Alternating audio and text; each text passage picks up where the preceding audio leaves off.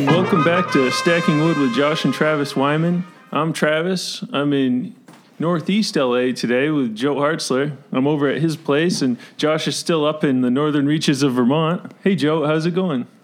Good. It's been chilly here, but not nearly as chilly as a dear Josh must be experiencing. Yeah, well, he's tough, though. And I just wanted to let everybody know that Joe's been in a lot of stuff. He's done UCB for a while. He was on the Herald team Flap Jackson. He was on the Mod team, which is a sketch team called Up, Up, Up for a long time. He's been in a lot of commercials. He's been in some movies. Most recently one called Drib with Brett Gelman in it and Double Eagle. And the earliest show with Lauren Lapkus and Ben Schwartz. And that was on Funny or Die. I really enjoyed watching that. Wow, So, I can't believe... I honestly, the last two I'm so proud of. The earliest show is one of my favorite things, and I was so lucky to get to do it. Honestly, that's what it came down to, pure luck. And I happened into that. And then Drib is a movie that it's actually really good. Like, I keep telling people, you should see it. It's actually like a really, really cool movie. You can find it on Amazon Prime. Oh, cool. Yeah, well, we can talk about them even more. Yeah, it's great. We're really excited to have you here, and... yeah, I really like your place over here, over in East LA. I don't get over here as much, but I'm actually moving over to this side. So. Oh wow, welcome to the neighborhood. Where are you? Where are you going? Around Highland Park. Ooh, yeah. Cool. You have to get like a little fedora hat or something. I know. I've been looking around. So, yeah, and I really like your backyard. That's quite the cool setup you've got back here. Yeah, sorry, I just kicked the whole table. Yeah, I'm. Honestly, this is another thing. I can't believe that I happened into this situation. I'm super fortunate to be able to get to use this space. Yeah. And I don't know how it happened. It's a straight up miracle, but we're taking something cool happened, and so I'm trying to make it even cooler. I'm trying to make a show back there. Yeah, it looks like it could be like one of those government things in the Antarctic, like a base. Yeah. It's all metal. Yeah. That building would not fare well down there. Joe, do you do some boxing in this hangar you have in your backyard? I think I've seen some pictures of you boxing back there.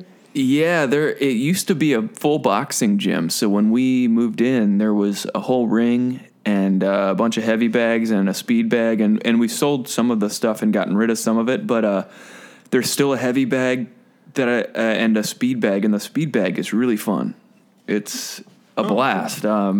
If you've never hit one, it's like all kind of like just timing, and you kind of learn to control I think that's part of it is the control. It's not just, you don't just wail away on it. You kind of have to have some control and consistency to your punches. There's a rhythm. So, yeah, I mean, I got to try it the other day. You invited me over to do something, and I had a lot of fun. And I can really just whack it one time. I'm not Muhammad Ali yet, but but it's fun, right? Yeah, you get a good fun. whack. So if you guys ever are threatened by a man with a speed bag shaped head, you're gonna clean up, I think. Oh yeah, definitely. Yeah, yeah. As long as he comes back in the perfect timing. Yeah, he keeps nodding at you. Yeah.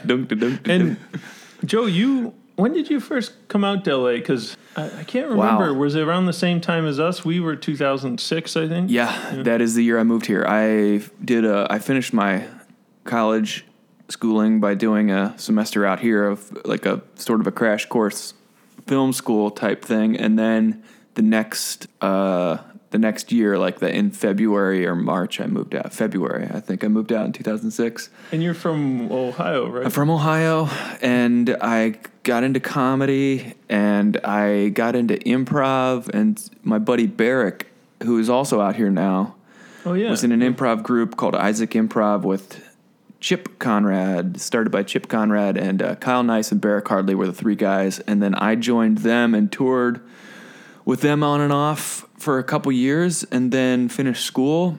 Oh, toured? Did you go to other colleges and stuff? Or? Yeah, we kind of. Oh man, we're right into the thick of it. We came out of the church world, so that's kind of like my college was kind of a Christian-y college. Oh, okay. And even as I start to say this, I'm starting to get irate because I just started immediately. I thought of Trump because that's what I equate it with now. Is that because I'm so disappointed by that base? Who look. I throw a lot of shade towards that community nowadays, but it's only because I love them so much, and that community is really where I got my start, and so many churches were so good to us. So I don't want to perform improv in the churches. We performed at churches a lot, and then we got into performing at colleges and conferences. In fact, I one time performed, oh man, I hate to even say this, because now I don't think I would ever do it, but I performed at Liberty University for their senior graduation, and we got a standing ovation, me and my friend Seth. Oh, yeah? Yeah, and... why wouldn't you do it now, though? I think now I disagree with the politics so much that I would have a hard time getting past that and forgiving the school for disseminating what I think is a narrow view. But, okay, I don't want to get into it too much, and let me just express a lot of love for that community. It's the only reason I'm so critical. I would never be so critical of something I didn't know so well. Like, I feel like I'm criticizing myself and my own a little bit. Yeah. So, but did you, when you guys would do scenes in a church environment, would you guys kind of tone it down and not drop any like F-bombs or anything, or? Yeah, we kept it real clean. Yeah. But one of the things that was frustrating about that environment was anything that could be construed as bad, they would construe it as bad, even if it wasn't anything bad, which would get a little frustrating. There was a lot of like homophobia and stuff like that. Like we'd play these short form games like freeze or something like that. So you'd freeze, and if anybody was in a weird position, everybody would start going like freaking out. Ooh, like making it like if you could interpret it as being like an inappropriate. Yeah. Or I don't know what's inappropriate. But and this is, mind you, this is 16 years ago. Mm-hmm. This is 15 years ago. So it's a different world. But it was great. I mean, there was a lot of cool stuff about it. And look, I don't want to just criticize it because, frankly, some of my favorite shows I ever did were those shows still. And I've performed at UCB for years and years. There's something really magical about going into an audience that has never seen improv before. Mm-hmm. It doesn't know. They're not a bunch of like weird improv nerds who have been like cultured and taught to behave a certain way in the shows and react a certain way. Mm-hmm. They're taught to be so supportive and stuff. This was like a totally different vibe, and you had to win the audience over, and sometimes you didn't. Oh, really? Yeah. Like you just have kind of one of those ones where it's quiet for quite a while? Yeah. Sometimes it would not. Okay, here was an interesting trend we would notice. Like we would go into Dallas and we would have a couple of shows, and maybe one night we'd go to like the poor church, poor side of town. Mm-hmm. They don't get a lot of stuff like this. Like this was maybe the rich church brought us into town and afforded to get us there. And then we would, if somebody didn't have a budget, we would, maybe offer some discount rate shows just so we could still stay active and busy and stuff like that. So we'd go and maybe we're doing a church that doesn't get a lot of this stuff, and the kids would be like amazing. The youth groups would be amazing. They'd really love it. I literally remember this happening, getting a standing ovation one night, and then the very next night we went across town to the super mega church. Awesome, like. The lighting's incredible. All the materials in the building are like top notch. It like feels like a performing arts school or something. It feels like this amazing theater. The acoustics are amazing. Like it's the perfect show setup. Mm-hmm. And the students hate us because they're bored because they get this stuff all the time. Mm-hmm. They don't care. And it would become like an uphill battle anytime it was like, If you didn't win them over right away, it could be trouble. So they were, the spoiled crowd wasn't as fun in a way, it seemed like they were. And this is in Dallas? I don't know. I want to blame it on Texas, but it may well have been somewhere else. But yeah, it's like a bigger city. We spent a lot of time in Texas, so a lot of Texas, and so I'll give Texas a hard time sometimes because it's a bit rootin' tootin' for my taste, but. Some amazing people and amazing experiences I had there. Yeah, in terms of what you guys logistically did. So you were all hopping a van together, and then from your college you would drive to these other places and churches. So I just got to know these guys because they did a show at my college, and I got on their email list, and then they were looking for an intern, and lo and behold, I was about the only. Person willing to just drop everything and go on a tour for 4 months. Mm-hmm. And so, yeah, I flew out to California having met these guys that hung out with them at Denny's, like, after their show one time. And this is Barrick also? Barrick, yeah. And I just really hit it off. I thought, and they killed it. They were so good. They had incredible rapport. They had been performing together for years. And it was a tough learning curve. I was so unfunny for a while. Oh, I bet you've always been funny, you know? Oh, it was bad. Early on, it was bad. So you toured with them, and then after touring, then you settled in L.A. and got with UCB then? Yeah. So on tour with that group, we actually went through New York once and made a point to go see Upright Citizens Brigade. And I saw like a movie form. It was the first time I ever saw long form. And as soon as I saw that, we actually kind of started working towards the long form type show, but we still would do like 30 or 40 minutes of short form and then do like end with like a longer, like 20 or 30 minute scene sometimes. And where would you guys do it around LA? Just kind of wherever? Oh, well, this was when we were touring. Oh, okay. And before I moved out here. So that's what put it in my mind to come to UCB. And after that show I saw at UCB, I remember having a long conversation with Neil Casey. Was real cool to me. Oh, yeah. And had like a long conversation with him about comedy and UCB and blah, blah, blah. All that stuff. Do you remember who was in that show, that movie? Neil Casey is the only person I really remember, and maybe Gethard was doing it. But it's other people. I don't know. Oh, okay. He was the only one I really remember. Oh, so Gethard was out in L.A. for that? This was in New York, by the way. New York, sorry. This was in New York, so this was like way back. So like the original theater, or the one that was down, that just shut down recently. Yeah, so then when I knew I was going to go to L.A., because I wanted to try to be an actor, one of the other appealing reasons of going to L.A. was they were just opening UCB out here. It had only been open for like a year or something like that by the time I got out here and got to taking classes. And I think you guys will you can probably attest because you've gone back there since, but totally different landscape. Oh, like how it's grown and how it has like 2 different buildings and it's just lots of people know about it now? Yeah. I mean, we were there. I had to stop myself because I was about to... add a lot to that. Yeah. I mean, I was kind of just, grazing the top there. But, it is very different, It's not... It doesn't seem as... It was like wide open when I first went there. It was no rules, kind of. Yeah, and, like you go to a show and there's maybe like 7 people watching, which is funny for us to say because it had been going previously in New York for like a decade before even that, right? Yeah, but how do you think, though, what are the big ways the theater's changed since then?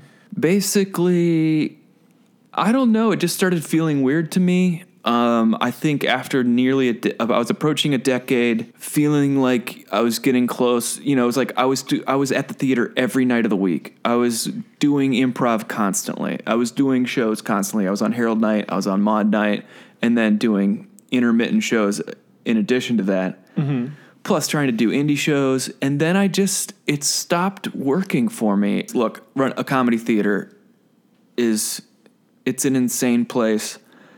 It's wonderful when it's working for you, and when it stops working for you, it starts to feel like Lord of the Flies. Oh, I saw you posted the other day that the theater's like the Lord of the Flies. But when did you...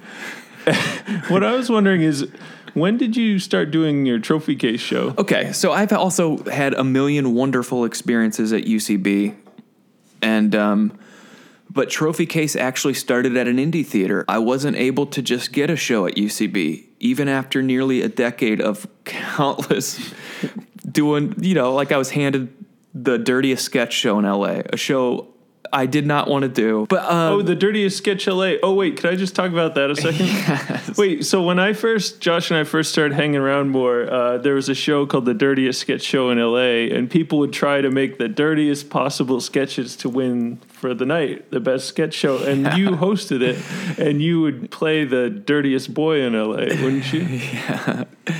Yeah, occasionally I would be the dirtiest boy in LA. And, who was like a boy character who would wear you had like a baseball glove on and you'd have dirt on your face. Yeah, and I'd be like, my shirt was like smeared with I'd have dirt on my face and my shirt said farting and was like smeared with pudding or something like that.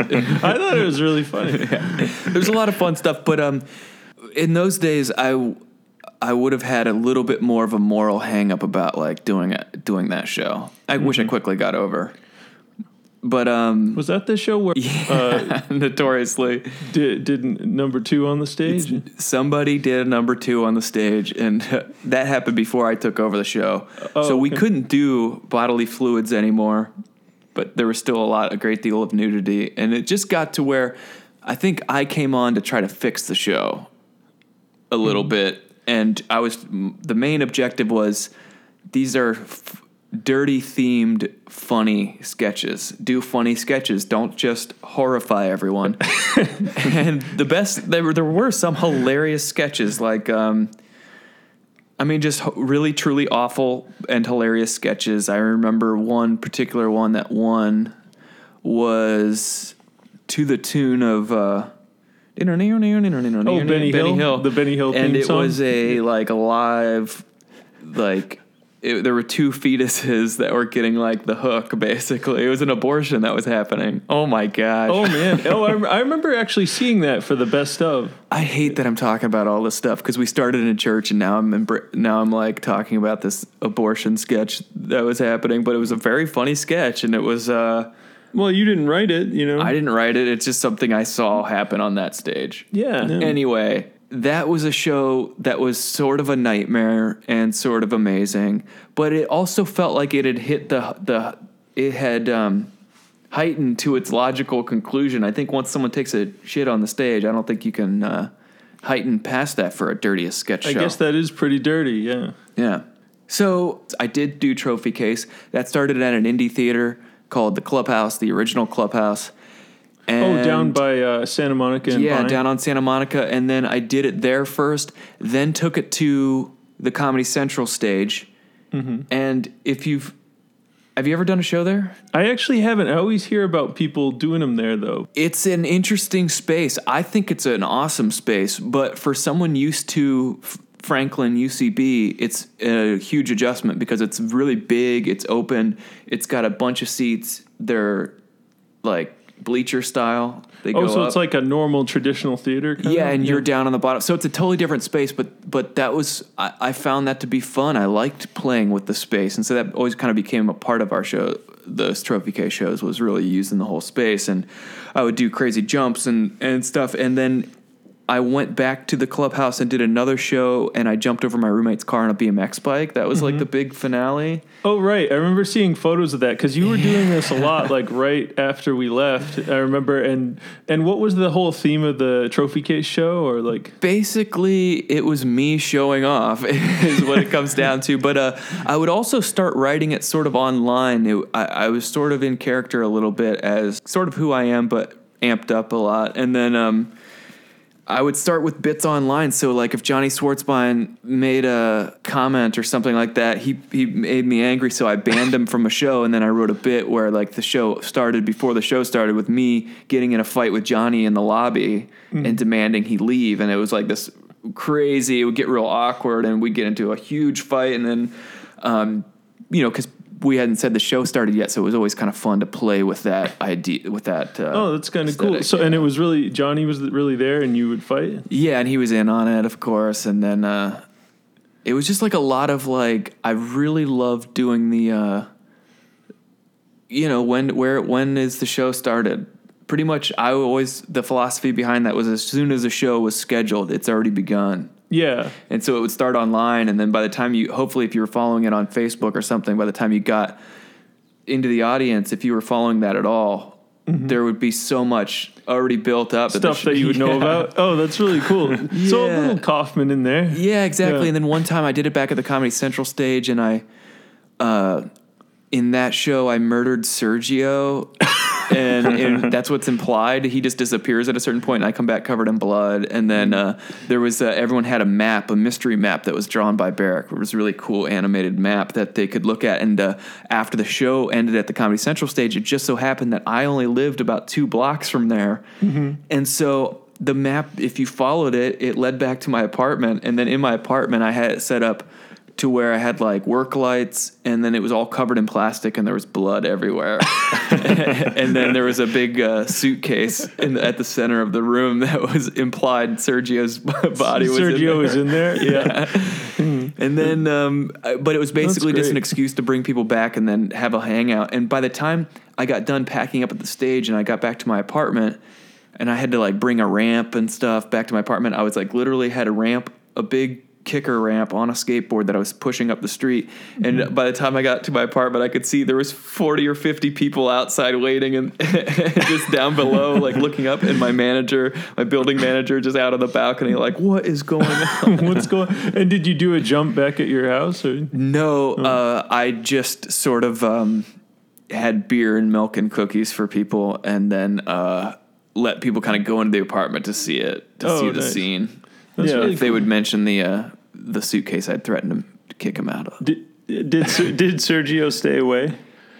Yeah, but then we reintroduced him as Blurgio, Sergio's twin brother. Blurgio. Oh, and he was mad that you murdered his So there brother. was so later in the show he was like haunting me, but it was it turns out to be Blurgio. Blurgio. Oh, that's great. You think about you might get it going again, or?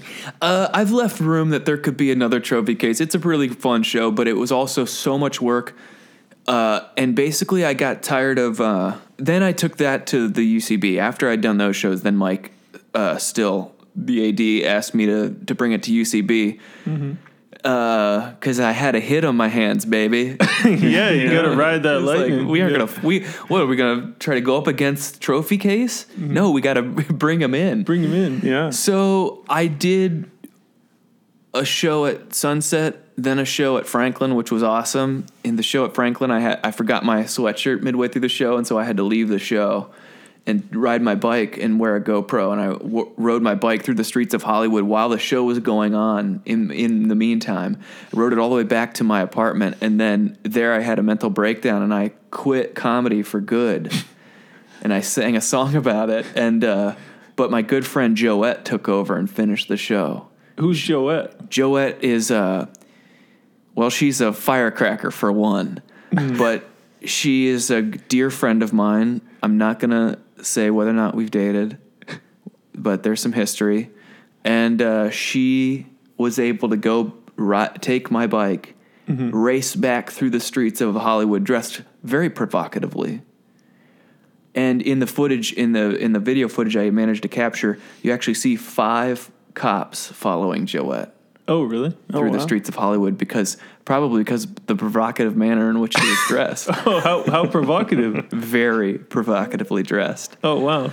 And she raced back through the streets to UCB Franklin and finished the show. And I've seen the videotape. It was amazing. And then during the show, she played back the footage from both Joe and Joette. Oh, The Ride. Yeah, that was called Trophy Case The Ride. And in fact, that was maybe the last time I ever saw Harris Whittles. Was I had ran into him backstage, and really? we had a nice conversation that night. Yeah. Oh, yeah. Harris Whittles and Jerry Minor and Colton Dunn were backstage, and I remember talking to them about the show that I was going to do, and they were all very That's awesome on board that they with were it. there. Yeah. To, It is Gosh, good. you guys. What's that? So, go ahead. Go ahead, Josh. You go ahead, Joe. I was just about to compliment. You guys have you ask a lot of questions, which is really great.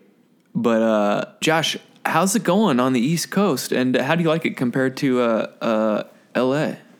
I like the East Coast a lot. I like seasons. The people are nice in the East Coast, and I like what showbiz produces.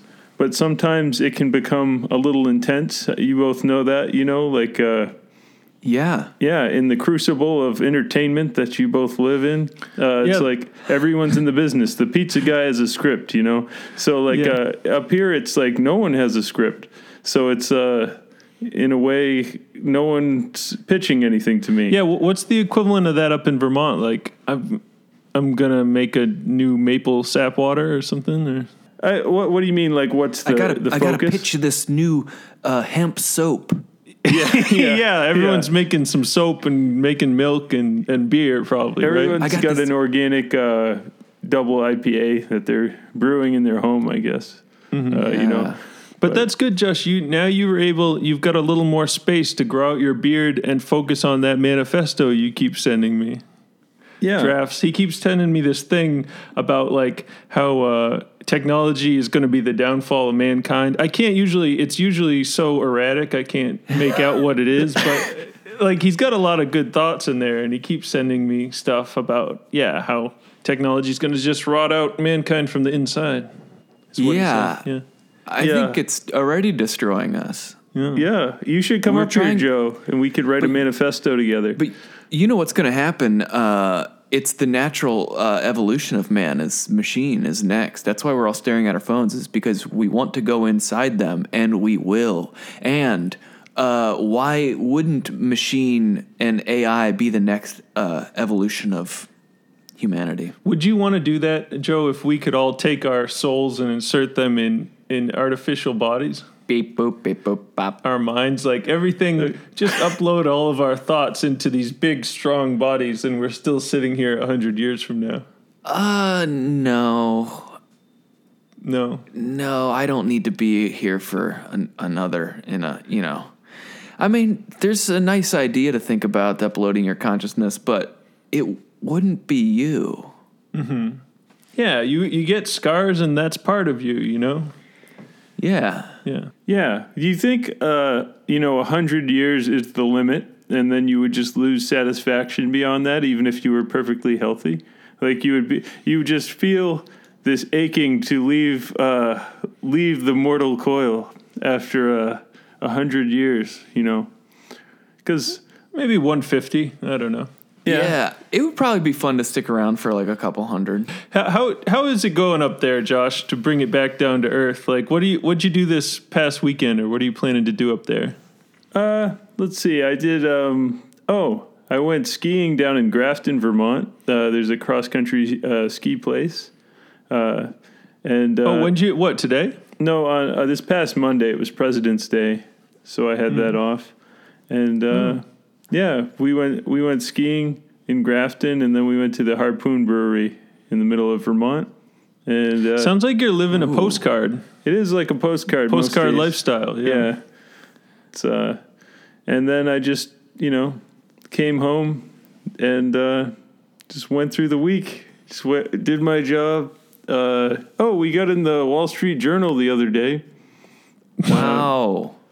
Yeah, so for this podcast, I'd like to give a big thanks to our friend Matt Kitchen that wrote us into a little article that he did. And, just today, Joe, I got a copy off the newsstand. So wow. Well, the cool thing is that your friend is when this comes out, he'll be going, "Hey, I got a mention on Stacking Wood." Yeah. And he'll probably get a raise. His boss will find out, you got the Wall Street Journal mentioned on that podcast?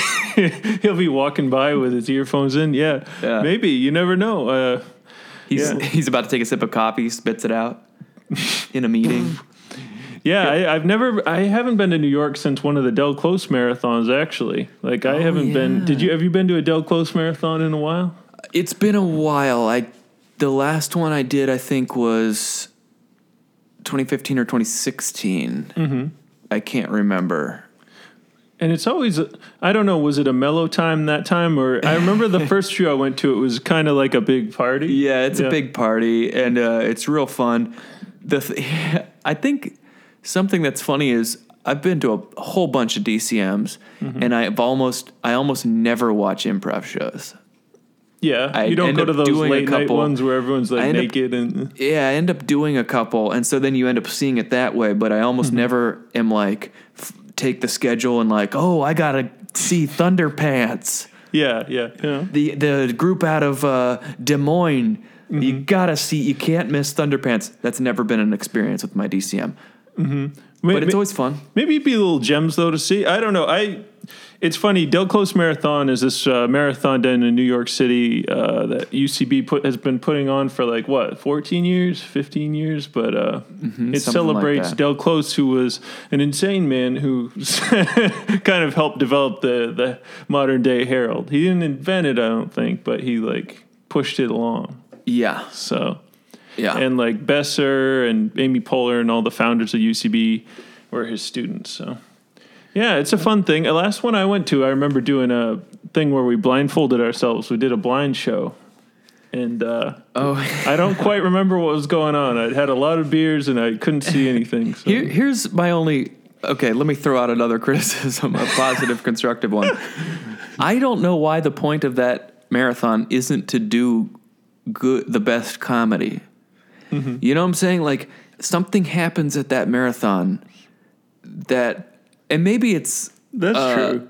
It's maybe it's a celebration of there's no pressure and fuck it. Mm. It's just fun now. But it doesn't seem to raise the bar for comedy and improv. It tends to be a lot of drunken chaos, which I suppose is fun. Yeah, at times, especially the late night. Remember we did a late night. Did you do Crazy 100s? No, what's that? It was a group game. So we had a 15-minute slot or 20-minute slot late at night. And it was maybe 100 people on stage. Probably not. Probably more like 40 people. Oh, at the main stage? And Crazy Eights? Yeah, that warm-up thing that improvisers do. 1, 2, 3, 4, 5, 6, 7, 8. 1, 2, 3, 4, 5, 6, 7, 8. 1, 2, 3, 4, 5, 6, 7, 8. 1, 2, 3, 4, 5, 6, 7, 8. 1, 2, 3, 4, 5, 6, 7. 1, 2, 3, 4, 5, 6, 7. And so on, right? Mm-hmm. Yeah. Down to 0. Well, we did Crazy 100s. And that was the whole show? Yeah. Did you get down to one? Sorry? Oh, did you get down to 1? No, we got down to 91. Oh, so if you think about... Oh, right, because you have to count down from 100. Yeah, it was... It's a funny idea. Was it a lot of people on stage doing it? Yeah, just all doing Crazy 8. So it was probably a funny concept. It's funny to talk about. Mm-hmm. Was it fun to watch that show? Of course not. You don't think, was it the waves of laughter where people are silent for a while just watching this happen and then it gets funny after a while? Or I think it was almost not at all funny, but it's funny to talk about, so I'm glad it happened. Mm. Yeah, Del Close is fun. It's super fun. I don't want to just complain about things. It's a great time. I get what you're saying though, because I saw some of the first generation guys doing shows sometimes, and they wouldn't hit game for 30 minutes, and they're just kind of laughing to each other, and it's just kind of. I guess that's the spirit of it though. But yeah, Joe, I'd just like to ask. What's one of your best moments you've had in LA? Let's see. A couple of years ago, my baseball team won a championship over this team that was just real nasty. Oh, really? And they had a player that kept coming out during the season and in the playoffs. He kept trying to fight people. Every game, this dude would get belligerent. And during an intramural league game? Yeah. Well, this one was a little more unofficial, but then we did hire an ump for the tournament championship. But it was just a sandlot kind of ball, a couple of teams that did played each other, and this dude would get so mad, and he couldn't just, I don't know, he couldn't separate it, but he would always go out on the field and interrupt the game and try to fight people physically. Was he wasted? Sometimes during the regular season, yes, I think drink played a part of it. Mm-hmm. But in the championship, he was just being an awful human, Yeah. And but we beat this team in 2 games, and they were both really close, and that was awesome.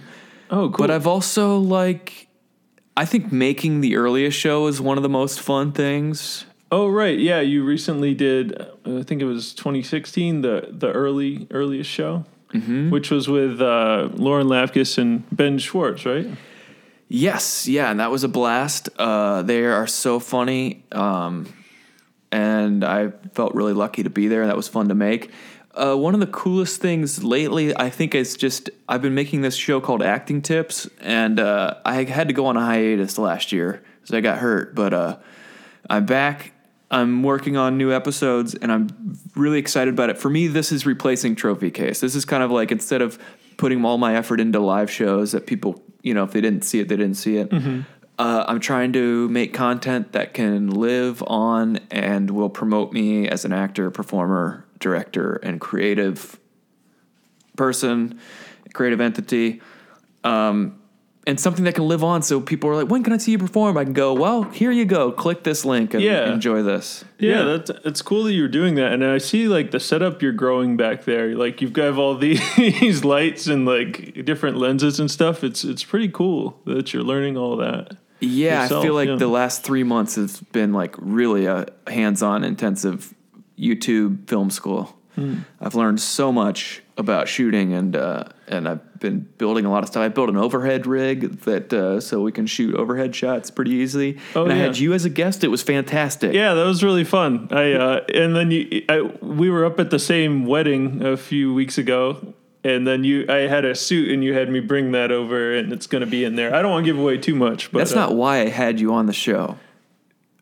It's just a coincidence that you happen to have the suit and made an excellent guest. Yeah, no, I know that, but it's funny. Yeah, you did keep mentioning it though, that I had a suit. So I do think though you'd have me over anyways. So. Of course. Yeah.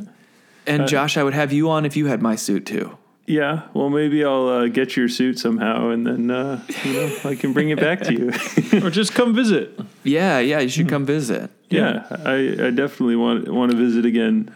You know what was soon. funny was right after we did that the other day.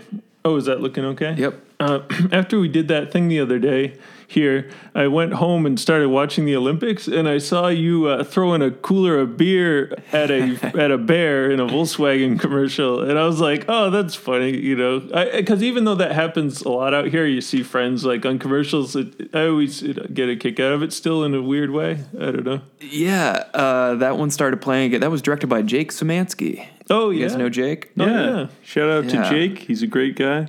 Great guy and very great funny. director. Super fun. He's so fun to work with as an actor. Sometimes you get a director that's a nightmare to work with. Yeah, he's. It's almost kind of just like playing around. It's fun. Yeah. and it makes the performance so much easier than when you're walking on eggshells. Was there a real bear there? Yeah, there was a real bear there that day. That was awesome. Oh, wow. Wait, Yeah. and it was trained, it was highly trained?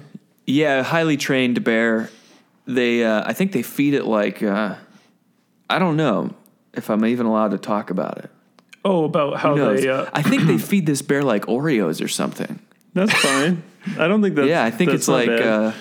and he's got a short attention span, so the bear had to go and but he was very good. And I'll tell you, if you ever want a tough day as an actor, try following a live bear that's trained. Oh, yeah. Yeah.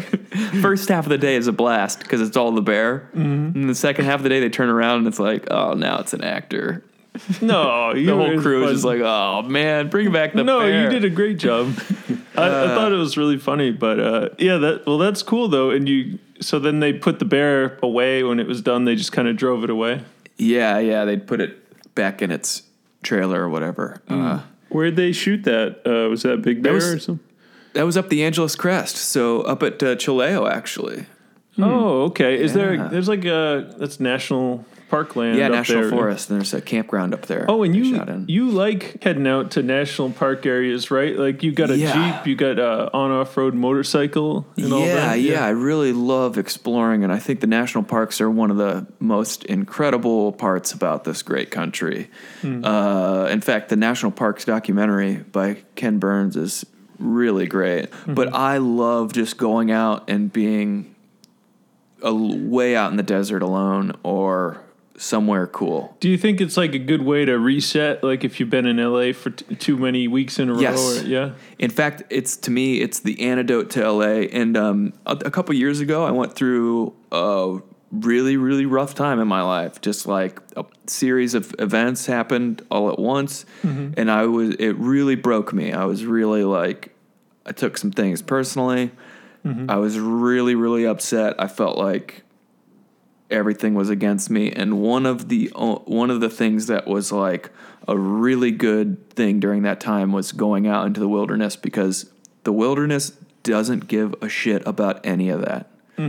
The wilderness, like nature, it doesn't know what's going on at the comedy theaters. It doesn't care what's going on.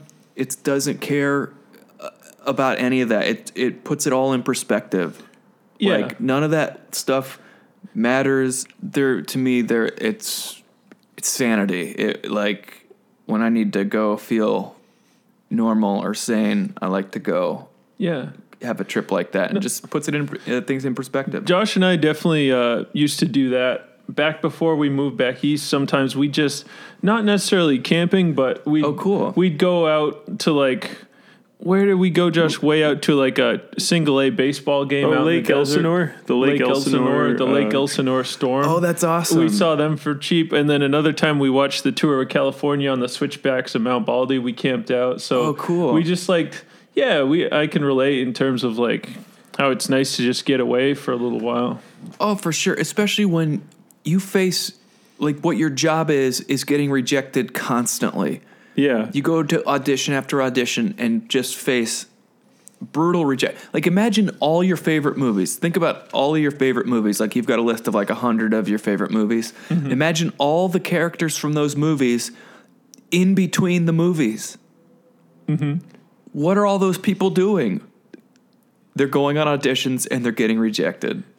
Yeah.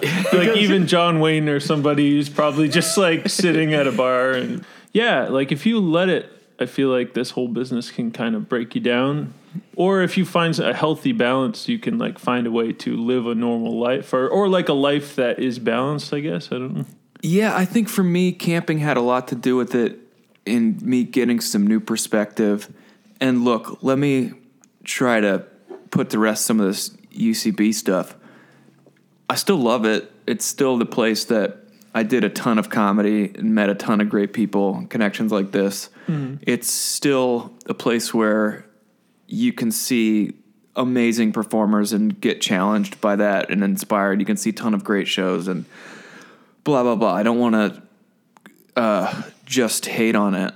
I think for me, what a lot of that process, going through that hard stuff and taking some time away from LA, was I had to kind of refocus and learn that, like,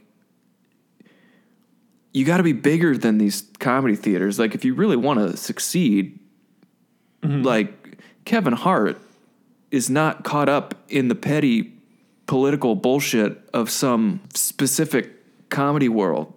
You know what I'm saying? Like, I guess that's kind of what I'm just trying to hint at. Well, I think, with stand-ups are a little more lone wolf, self-sufficient. Yeah. They've always been, whereas like improv and sketch and stuff, it's like more of a community, I suppose. But yeah, you are right in terms of him, like he does his own thing. You hear about people getting bogged down at the Comedy Store and all the politics, who's getting stage time and all that. And, that's true. Yeah, but I think Joe's saying that like Kevin Hart would just be like, well, screw that stage time. I'm just gonna, go make something, or he'll go do a show at a laundromat probably if he just wants to get heard. Yeah, and that dude is just straight up funny, and and that's part of what this acting tip show is for me, is trying to do something. I don't want to. You can't just make a career on hating stuff and complaining, even though I'm working on it. And no one can tell you either way what you can do back there. Exactly. And I was on a mod team for years, and after 3.5 years of it, I was like, my role on that team was just to say the words, and I was getting a little bored with that. Like, I want to do my own words. I want to make the words. And so that was what Trophy Case was about, was doing my own thing. And that's kind of what Acting Tips is about, is just trying to make something and do my own thing. And it's been so rewarding because it's forced me to learn this whole nother skill, like editing, and learn about production and lighting. And it's challenged me in a whole bunch of ways. It's been great. Do you think it's kind of just naturally rubbed off on you, doing all the lighting and everything, having been in so many things? Because you've been in a lot of like Funny or Die videos. I remember even like one of the first earlier ones I saw was you and Matt Jones and like Brian Husky sitting around a dinner table, and like Matt Jones has been mauled by a bear. Yeah, that is such a funny one. Like, do you think just through kind of like osmosis, you kind of learned like how to stand in front of a camera and all that stuff just through doing all those videos? Or Definitely. And that's one of the reasons I did so many of those videos. In fact, I didn't make a reel for 10 years. And then when I finally did, I had a bunch of stuff to pull from. Like, I feel like I just kind of waited. And for me, Funny or Die was a chance to just practice and learn. And yeah, you start to kind of, when I went to do this show, I realized that, I kind of know what this is. You kind of know what the shot should look like. You kind of, because you've been around it for 12 years. And you don't even maybe realize that you've been accumulating all this stuff. But I definitely, it was also a YouTube, just watching videos. Learning stuff, yeah. Yeah, that's really cool. Oh, and with the earliest show, when you did that, what was that like? Did you guys improvise a lot, or? Yes, it was almost all improv. I mean, of course, there were beats, and like there was a larger arc that they had written out, and Ben, he directed it, and he kind of had in his mind what he wanted. They really Ben had was directing it. Yeah, they really had it well planned out, and then we would do long, like 15-minute takes. And it was kind of parodying like a morning show, right? A network morning show. Yeah, and I kind of played the producer, Mark, and Ben plays a guy, the anchor, who was going through a breakup. And so he's going through seven stages of grief, I think, in every episode. Mm-hmm. But he's still kind of like chipper. And Lauren is the co-host, and they were just hilarious. And we just got to, that was like ideal because it had multiple cameras, and it was just improvising. It was so funny. And I guess that's another benefit, I guess, in a way to the theaters, that you know those guys and you've all improvised a bunch, all of you, so that when you start doing something like that, you can just kind of go, right? Exactly. Yeah. It's what I did learn from UCB is the language, and you learn the game. Game is huge, it's basically joke premise and how you improvise or write. It's kind of either one. So game was huge, and yes, making those connections. Like I said, how would I have ever met Ben Schwartz if it wasn't for UCB? How would I have ever, there's a million things. So UCB really has meant the world to me. Don't get it twisted. But you haven't gotten a tattoo, right? No, but I never got a tattoo. Yeah. Who did Some that? people Eric have, Appel? Did Eric Appel do that? Eric Appel, and I think Mitchell has one too. Wait, Mike Mitchell did? I think so. When did he get one? They were talking about it or something. I know Jack has a tattoo of Mitch, but yeah, I thought I heard. Mike Mitchell has a UCB one. Oh, maybe I should ask him. I don't know, but we should have a section. Oh, well, let's talk about you guys. We had such a nice breakfast at the Madonna Inn. That was so. You guys really saved me. Oh. Well, oh, right, yeah. We were having breakfast in the cafe that's attached to the Madonna Inn where Jack was getting married, and we were about to settle in, and Joe came by, and it was really hard to get a table that morning. Like, they were being really stern about it. So we were like, God, come on, sit down, Joe. You can sit with us.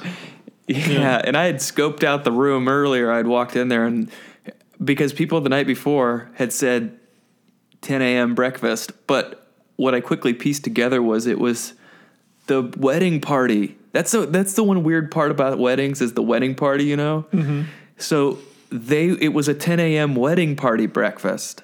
Yeah. So I had woken up and was really hungry and would have just strolled down and got myself something to eat. But I was like, I guess people are eating breakfast around 10 a.m. I guess I'll wait. And then at 10 a.m. I walked in and I realized, the wedding party is eating breakfast at 10 a.m. and I'm not the wedding party. Mm-hmm. So then it was just weird. I was like, well, do I eat in this dining room full of people I know? Do I eat alone by myself? Yeah, and we saw you and we wanted you to sit down because they were kind enough to take me in, and they were on a double date too. Yeah. Oh, right. Oh, yeah. Our girlfriends were there, and we just scooted around, let you in. And it's funny because you asked the guy if you could pull a chair up to the table. You asked the waiter, and he said no. Yeah, I basically had to wrestle a waiter to let me sit there. Yeah. He kept saying no. Yeah, he wasn't even considering it. And then when we scooted around and let you into a free chair that was already there, he came back and he was like, I don't think you can do that, but I'm going to look the other way or something. Yeah. Yeah. I'm sure I got something to, spit in my food or something. No. Some Madonna in. Those eggs were delicious, though, Joe. And thank you for picking up the tab. I feel we like... got to get Joe, we got to get you breakfast. Hey, you got me this beautiful mug from the Madonna Inn. Yeah, I gave him that pink Madonna Inn mug. Yeah. So I was touched by that gift. Have you used it yet? I haven't used it yet. It's sitting out there. Oh, okay. Yeah. Because I'm thinking it might live on the desk that I use, and then when I do interviews, that'll be my go-to mug. That would be great. Yeah, it's a nice pink mug. Yeah, and it's huge. I was commenting that an unattended child anywhere near that mug, if it had water in it, could be deadly. Yeah. It is pretty big, yeah. It's like one of those buckets. You see the sign on the buckets of the kid, the baby I don't know if that's it's quite drowned that in there. big. But Joe, are you going to do any improv this coming week? Or?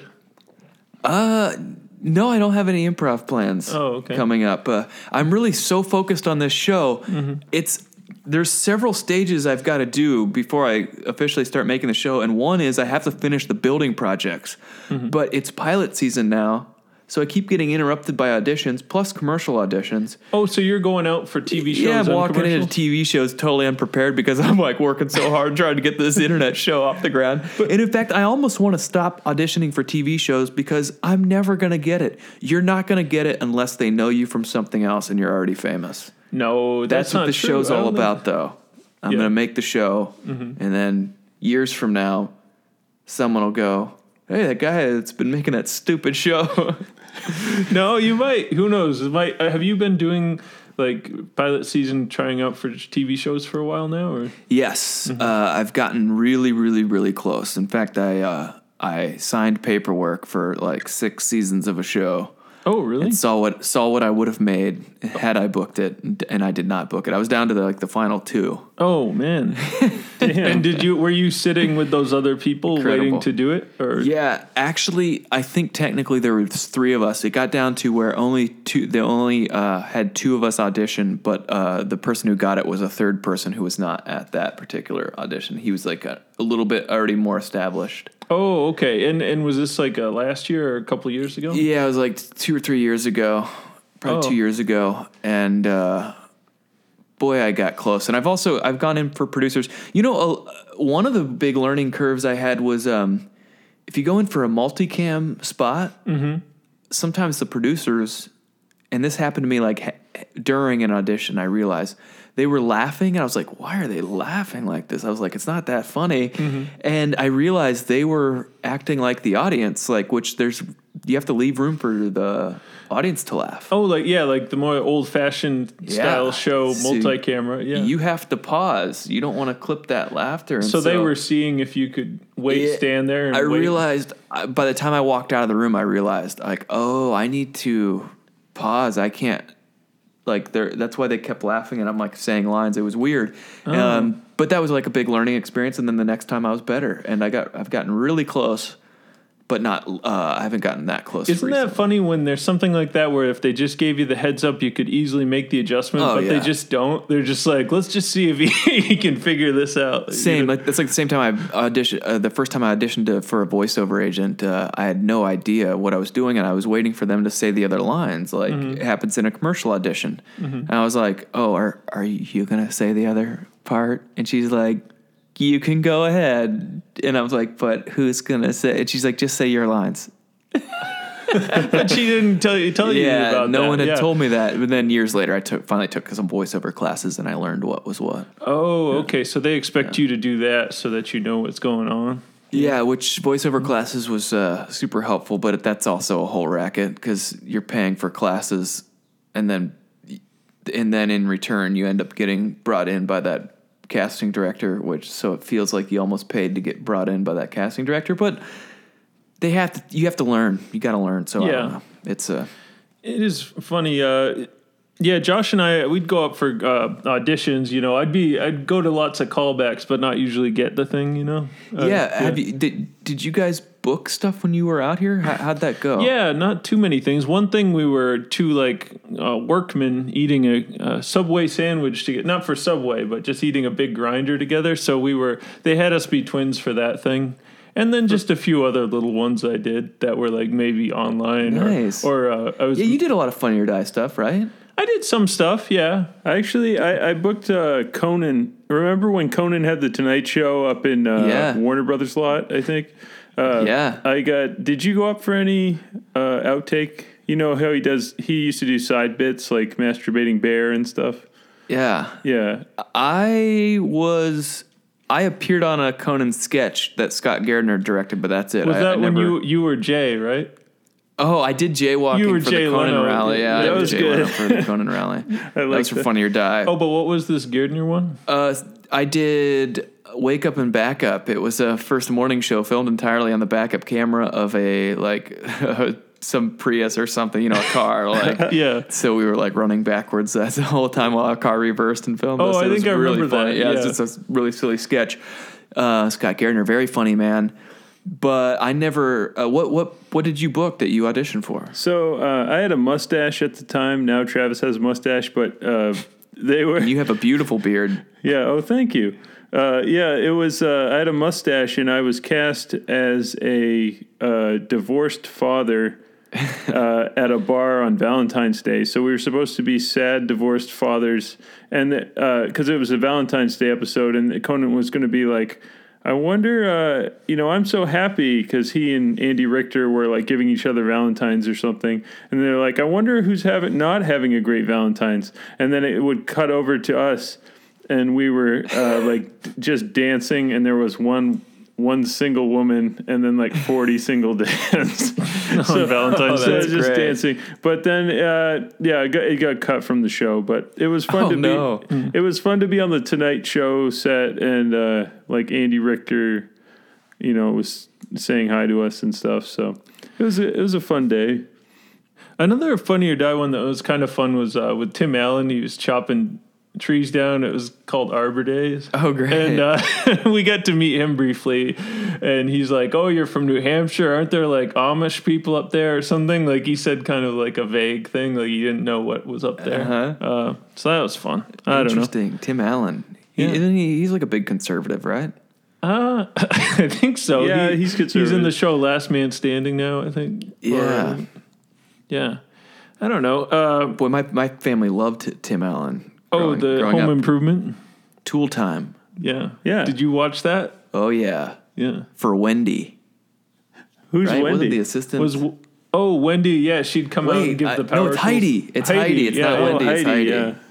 And Al Borland, yeah. Al Borland, that guy, that old dog. I'd love to see a show where it's just based around Al Borland going home after doing Tool Time to see his life. Yeah. But, yeah, well, so... That was a fun show. I liked But pilot season, I was never really in touch with all that. I did the commercial stuff, but that goes from January to when? March or something? Well... Yeah, to me, there's really no official pilot season anymore. Stuff happens whenever. Because Netflix will just grab people throughout the year, throw them in a van. And, but you're doing this pilot. Yeah. I've never been fortunate enough, but in January is a big time, early part of the year, and then I think in the fall there's another time, a mini time, but it's less and less defined, and boy. It's brutal. I don't know. It's hard. And I don't know. It's just Do you hard. need to cross the 405 to get out to all those, or? No. A lot of them, a lot of the ones that I've gone to are in Hollywood or up in Burbank or Warner Brothers. A lot of them, they're a lot of on the big lots. Oh, so that's not too bad for you. Because No. Yeah. What about, are you trying to get back out there? What are you trying to do? Because this is what we had never actually covered on my show is, are you back here to be a writer, to be a performer, or just to be here? No, it's definitely, well, it is to be here. It's to all three of those, but I do want to, I would like to be in stuff again. What I've been focusing on is writing. I finished sketch courses at the theater, which was kind of funny for me because it was much younger generation taking the classes, but I had only finished 101 and I finished the rest of them. I'd always wanted to just finish to say I did. And so now I've just been, I want to start making more of my own stuff, more videos. And Nice. like, I just want to make more of my own stuff. Like you were talking about, like we do this Stacking Wood podcast. And I think it's a lot more fun because I get to determine what I'm doing and I get to control it. Yep. And yeah, but I would be open to doing auditions again, but it's such like a time drain.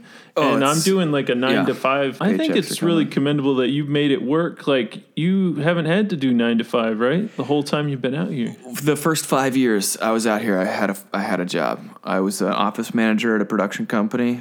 Oh, okay. So and you did that. Yeah, and man, there was a while there. The brutal years were just when I was racing from Santa Monica to UCB, and there's a couple years of that, and then trying to do shows until late, and then try to wake up on time. In fact, it became a problem because I couldn't show up to work on time. It was just so hard because I lived like I can't afford to live in Santa Monica. Yeah, yeah. So I had to commute there from the other side of town. So it would take me an hour and a half in traffic in the mornings. Plus, I'd been out doing shows till late, Yeah. hanging out, putting in that time. So I think there was definitely a few years where it was taxing. So would you ever like drive straight from work to the theater and do like a Herald show? Yeah.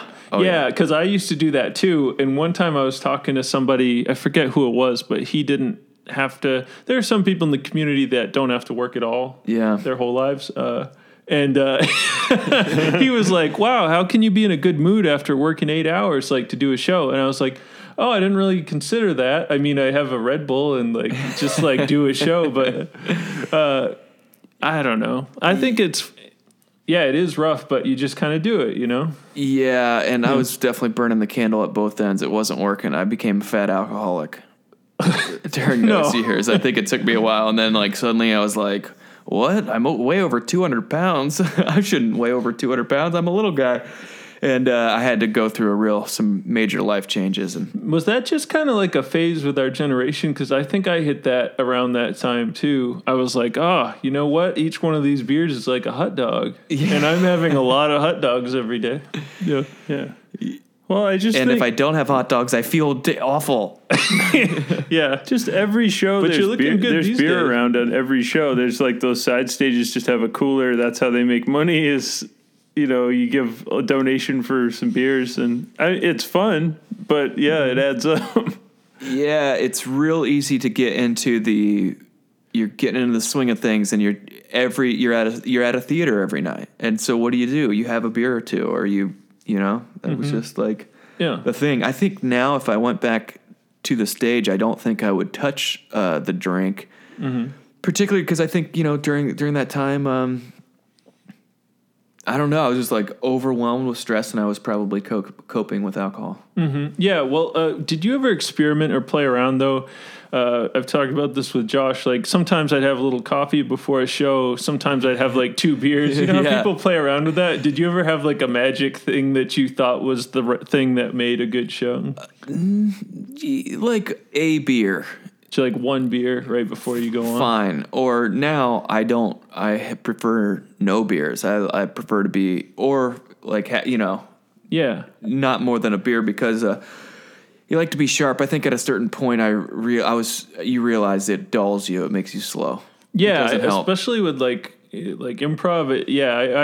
I would always need, like, a Red Bull or coffee to, like, keep up with some of the people. Yeah. No, I will say this. I did Drug Cage Match 2 different years. And I was on Team Weed with, I think, Becky and Eric Appel, and it's still one of the funniest shows I ever did. It was like, I mean, a part of it was because we were laughing because we were stoned, but part of it was because like the improv was actually hilarious versus Team Booze, which is why they don't do the show anymore, because inevitably year after year, Team Booze would have someone get physically hurt or offend everyone and not do improv, or someone would go to the hospital. It was like clearly a case study in drug use, and the worst one was always booze. Yeah. Yeah. And then what was true. the mushrooms people would just be like looking at the wall and feeling touching things, right? Like, Yeah. Like, who would do that? Drew? Maybe? Drew, yeah, I just remember watching people have an existential crisis. 1 year he was wearing a backpack the whole time. Yeah. I remember David Harris maybe had to go home. He couldn't do it. Like, that would be me. I could never get on a stage if I was I remember tripping on mushrooms. what you would always do, though, and sometimes I'd see this at the side stages, is you'd be really good at, like, you'd still be hitting the game and stuff, but you'd pick, like, a little detail or, like, an abstract concept and just keep hammering it and tweaking it until it's just really funny to me. And, like, I don't know. I would always really enjoy seeing a Joe show when you're doing that. Thanks. That's, like, the nice... You guys are, like... Honestly, you guys are, like, some of the nicest people I've ever met. And just talking to you here today, it's like you're naturally just nice people, and you ask other people questions, which is something that I aspire to. Oh, I think it's like a natural thing people do. I don't know. You think it's a New Hampshire thing? I don't know. Maybe. Yeah. I don't have people in Ohio that ask each other questions, I suppose. No one in Ohio asks each other questions. Yeah. Something I'm not used to. Well, certainly not in L.A. It's all, what are you working on? Mm-hmm. That's true. It is fun. It's hard not to, it's hard to separate the, just the normal day-to-day life with, like, doing stuff, because it all kind of mixes together sometimes. And I think that's a tricky thing out here, is, like, separating that. Or maybe not separating it. I don't know. I find sometimes, even if I am going into a situation and the way someone appears, like I might have a bias against them, if you just ask 4 or 5 questions, they'll come up with something cool or, like, funny, you know? Like, if you just keep going, eventually there'll be a fact, like, and then I almost died, like, in a submarine or so, you know, like, they'll be like, I got groceries and I have a cat and the weather was dreary and I almost died in a submarine one time. And you're like, what the fuck? You know, everyone has something interesting if you live long enough, like something, you know, and it's... no, but I've been to parties where, have you guys ever talked to someone and they'll just, like, talk about one thing for a long time? Yes. Yeah. Or, I don't know. Or I've had friendships where where after a while I'm like, man, we hang out and it's just that person talking about pitching their projects or something like that. And I'm, yeah, whatever. That happens. But have you gone back to Ohio in a while? I know we're kind of, the time's going, but know, I went back in December, actually, early December, in between Thanksgiving and Christmas. I went back. But I brought a camera along, and I had some purpose while I was home, and I filmed 2 music videos with my brother and his band, and those are out. You can watch those. Actually, Kobe and the Prisoners is the band, and you can see those on my YouTube channel if you just search Joe Hartzler. I've got my own YouTube channel. I don't have a custom domain yet, but I've got the most recent things I've posted, I think, are 2 music videos that are really great by him and his band playing live and recorded in his studio. Oh, yeah, I saw that. I like what you put up a thing, too, about how you're riding your motorcycle up to take a break before an audition.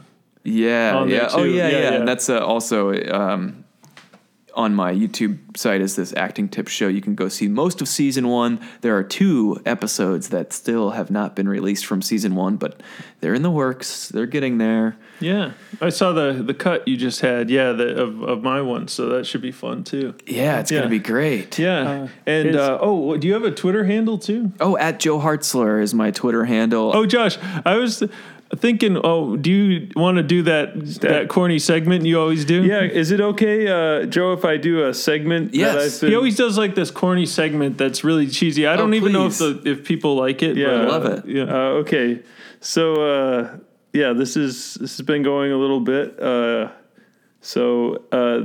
This segment is called Stacked or Whacked because this podcast is stacking wood. So I'm going to give you a topic and then give you examples from that topic, and you have to say if each example is stacked or whacked.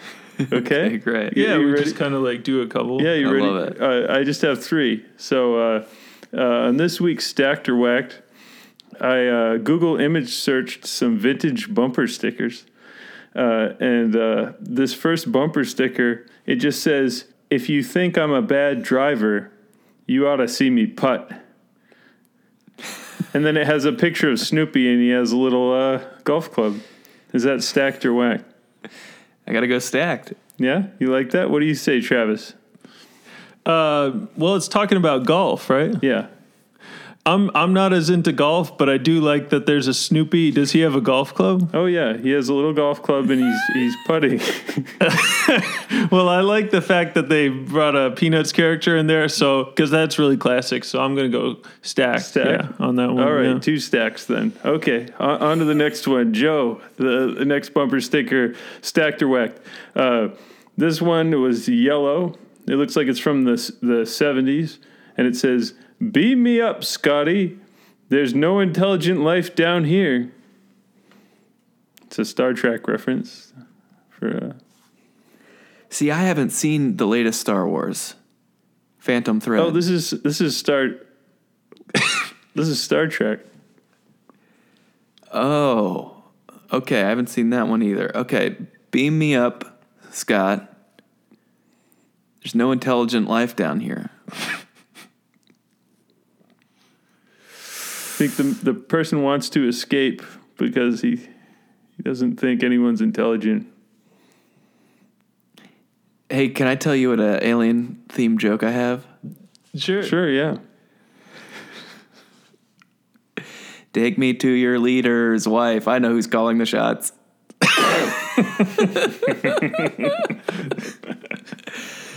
That's something my Uncle Arnie told me, that joke one time. Oh yeah. Yeah. He was a crazy guy. He'd Uncle joke Arnie. around at the holiday get together. Yeah. He'd always have crazy old jokes. Okay, let's get back to this bumper sticker.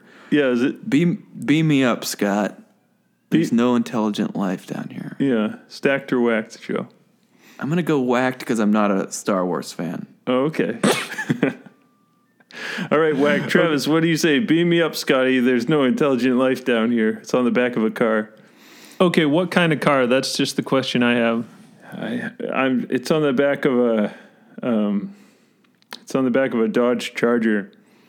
Ooh, now Dodge I'm, Charger. changing Oh, my okay, because mind I was about expecting this. like a Prius or like a hybrid or something. But it's on the back of a Charger.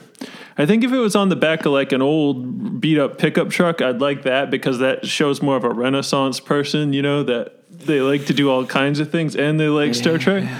But the Charger, no, I'm gonna go whacked. Whacked. Oh, Well, wow. I'm almost feeling like changing my answer because even though I went for the funny answer, but the truth is I do like Star Wars a little bit. Yeah.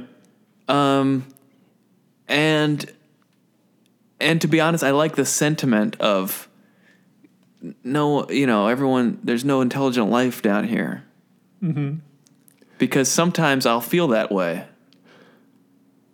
I'll be like, well, everyone grew up and became a gigantic dipshit. Yeah. Do you think you would have that bumper sticker? But I don't think I would have that bumper sticker because I'm afraid people would come up to me and say things and expect me to have a response. Yeah. Like, I'm going to the holodeck. Well, you could, yeah. If you had a big Star Trek suit on, you just drive around. You could just park that crooked in a lot, like designated parking spot, like Joss Whedon's parking spot somewhere with the that sticker on there. So you're saying it's stacked then? I'm still going to go whacked. I'm going to stay with whacked. I like the sentiment, but I'm not a Star Trek fan. Okay. Yeah. All right. 2 whacks for Beam Me Up, Scotty. The final bumper sticker of this edition, Stacked or Whacked. Joe, here it is. And since we're doing what the kind of car it's on, this is on a Chrysler Sebring. It's I bet Jesus would have used his turn signal. I bet Jesus would have used his turns. So it's responding to a WWJD. It's sort of implying, it's like a syllogism there, right? It's like implying Yeah, like those wristbands. Yeah. WWJD.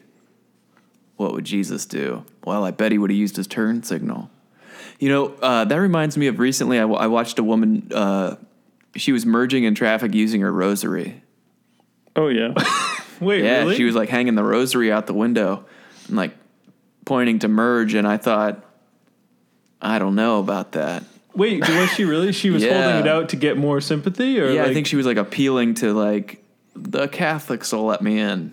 Yeah. oh, that must be a thing. And I was like, I'm not religious, lady. I'm sorry. oh, did you not let her in? I cut her off. I said, I'm not religious. No, I you I hung think I your let her in. Quran out the window and cut her off. People are holding all their different religious things. symbols out the window. It's like everybody's trying to merge. One of those swingy things with the smoke in it. Yeah. the It's a Catholic thing. frankincense. Yeah. So what do you say, Joe, on this Chrysler Sebring? It says, I bet Jesus would have used his turn signal. Well, I gotta say whacked because I think it's being pretty self-righteous, isn't it? That's like the first stone cast, and so the person driving that car is like, it's like really you've never forgotten to use your turn signal ever. Yeah. Jesus probably didn't sometimes. If he was born in an era like present time, So you're You saying think Jesus ever farted? Jesus never farted. You think he did? He probably did, right? He'd do it silently and he'd walk out of the room probably. Because he was perfectly God and he was perfectly man. So he definitely farted if he's human, right? Yeah, well, you think did the apostles laugh or not laugh? probably they would just kind of, you'd see in their eyes that they thought it was funny, but they would try to be serious, you know, like you're at a serious meeting, a serious business meeting. Jesus has just finished the Sermon on the Mount. Was that Jesus that gave the Sermon on the Mount? Would his robe flutter a little? Yeah. Jesus. Oh my God, Jesus, you're so the worst. so- Jesus had his own scent too. Yeah. Here's something that a friend of mine used to ask, and back when I was a real like queasy Christian, I wouldn't know how to respond. She'd say, "Did Jesus get a boner? Oh, What do you guys think? Do you guys? I don't know if you're into theology or." I think everyone in the morning can't help it. You know, you get the pressure in your bladder and it happens. So, yeah. Yeah. oh, did you say no back then? Like he's like a Ken doll? I would say Elaine is what I would say. You know, like Elaine, come on, no one wants to think about that. Mm-hmm. Like, don't be Like, let's not talk about sacrilegious. Jesus yeah. had a boner, but I think it's an important issue because he was a man, right? It was God as a man, right? Yeah. Mm-hmm. Yeah. So probably boners. And Yeah. yeah. I think was there's something holy sometimes about it. There's a little Nice halo boner. over it. Yeah. Oh, The Jesus! float, yeah. But I would say about that bumper sticker, what was it? Sorry, What, I would took it off. Jesus use his blinker? It's on a Sebring Classic, huh? Chrysler Sebring. Chrysler Sebring. Is that like a PT Cruiser? Sort of. It's in the Chrysler line. Yeah. It's kind of like just a sedan, right? They have Yeah. the convertible ones of it. It's like kind of a big car. It's like a big Oh. oval of a car. If you saw it Yeah. from above. Oh, okay. Yeah. Would Jesus have used? I think it's kind of snarky. Kind of. I don't know. Calling people out. I like it better when people are direct. I don't like it when they're like, well, oh, thanks for keeping the door open and it's 5 below. You know, like Yeah. I'm not as into that. I'd rather Sarcasm. someone just say to me like, it's cold, please shut the door. So I don't like it when people, are indirectly kind of like We're not trying to mouthing heat the off. outside. Yeah, we're not trying to eat the outside, boy. So you don't like passive aggressive bumpers? I don't like passive aggressive statements like that. So I'm going to say whacked on that. So Okay. I would like a bumper sticker that said something about who Jesus would have voted for, because that's right up my alley. Yeah. yeah. This has been very educational. I know. I feel like we covered a lot of stuff, and I'm really happy, Joe, that we got to do this with you. I mean, we'd like to have you back. You know, I feel like we could go into a lot of other stuff too. Oh, I had so much fun, and I'm sorry that I talk so much. Oh no, that's what it's all about. They don't want to hear about like. I loved the stacked or whacked. That was a great segment. Yeah. Oh yeah, you Well, like thanks. it? Oh good. Yeah, Travis was saying maybe the people wouldn't want it, but I think if you like it, we might do it again. You know? That was great. No, I think it was great. And let me just try to see if I can smooth everything over. I love Christians. I love the UCB. I love improv. I love all these people. I love mod. In fact, I heard there were some new mod teams made, so I want to say congratulations to all the new unpaid servants of comedy were chosen.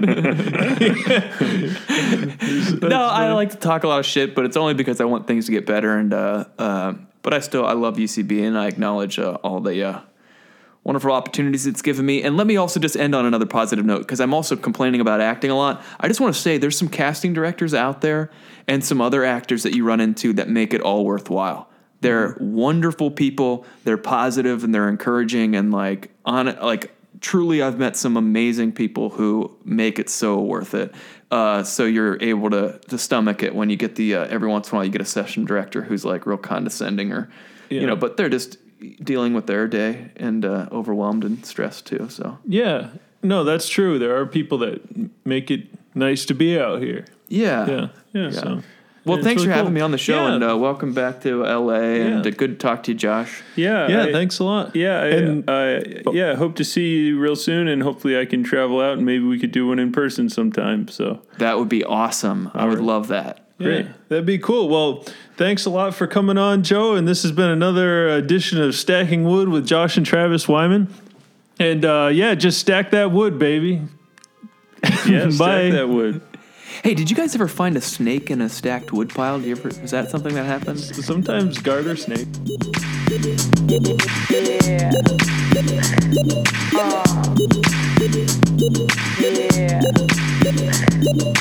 Yeah.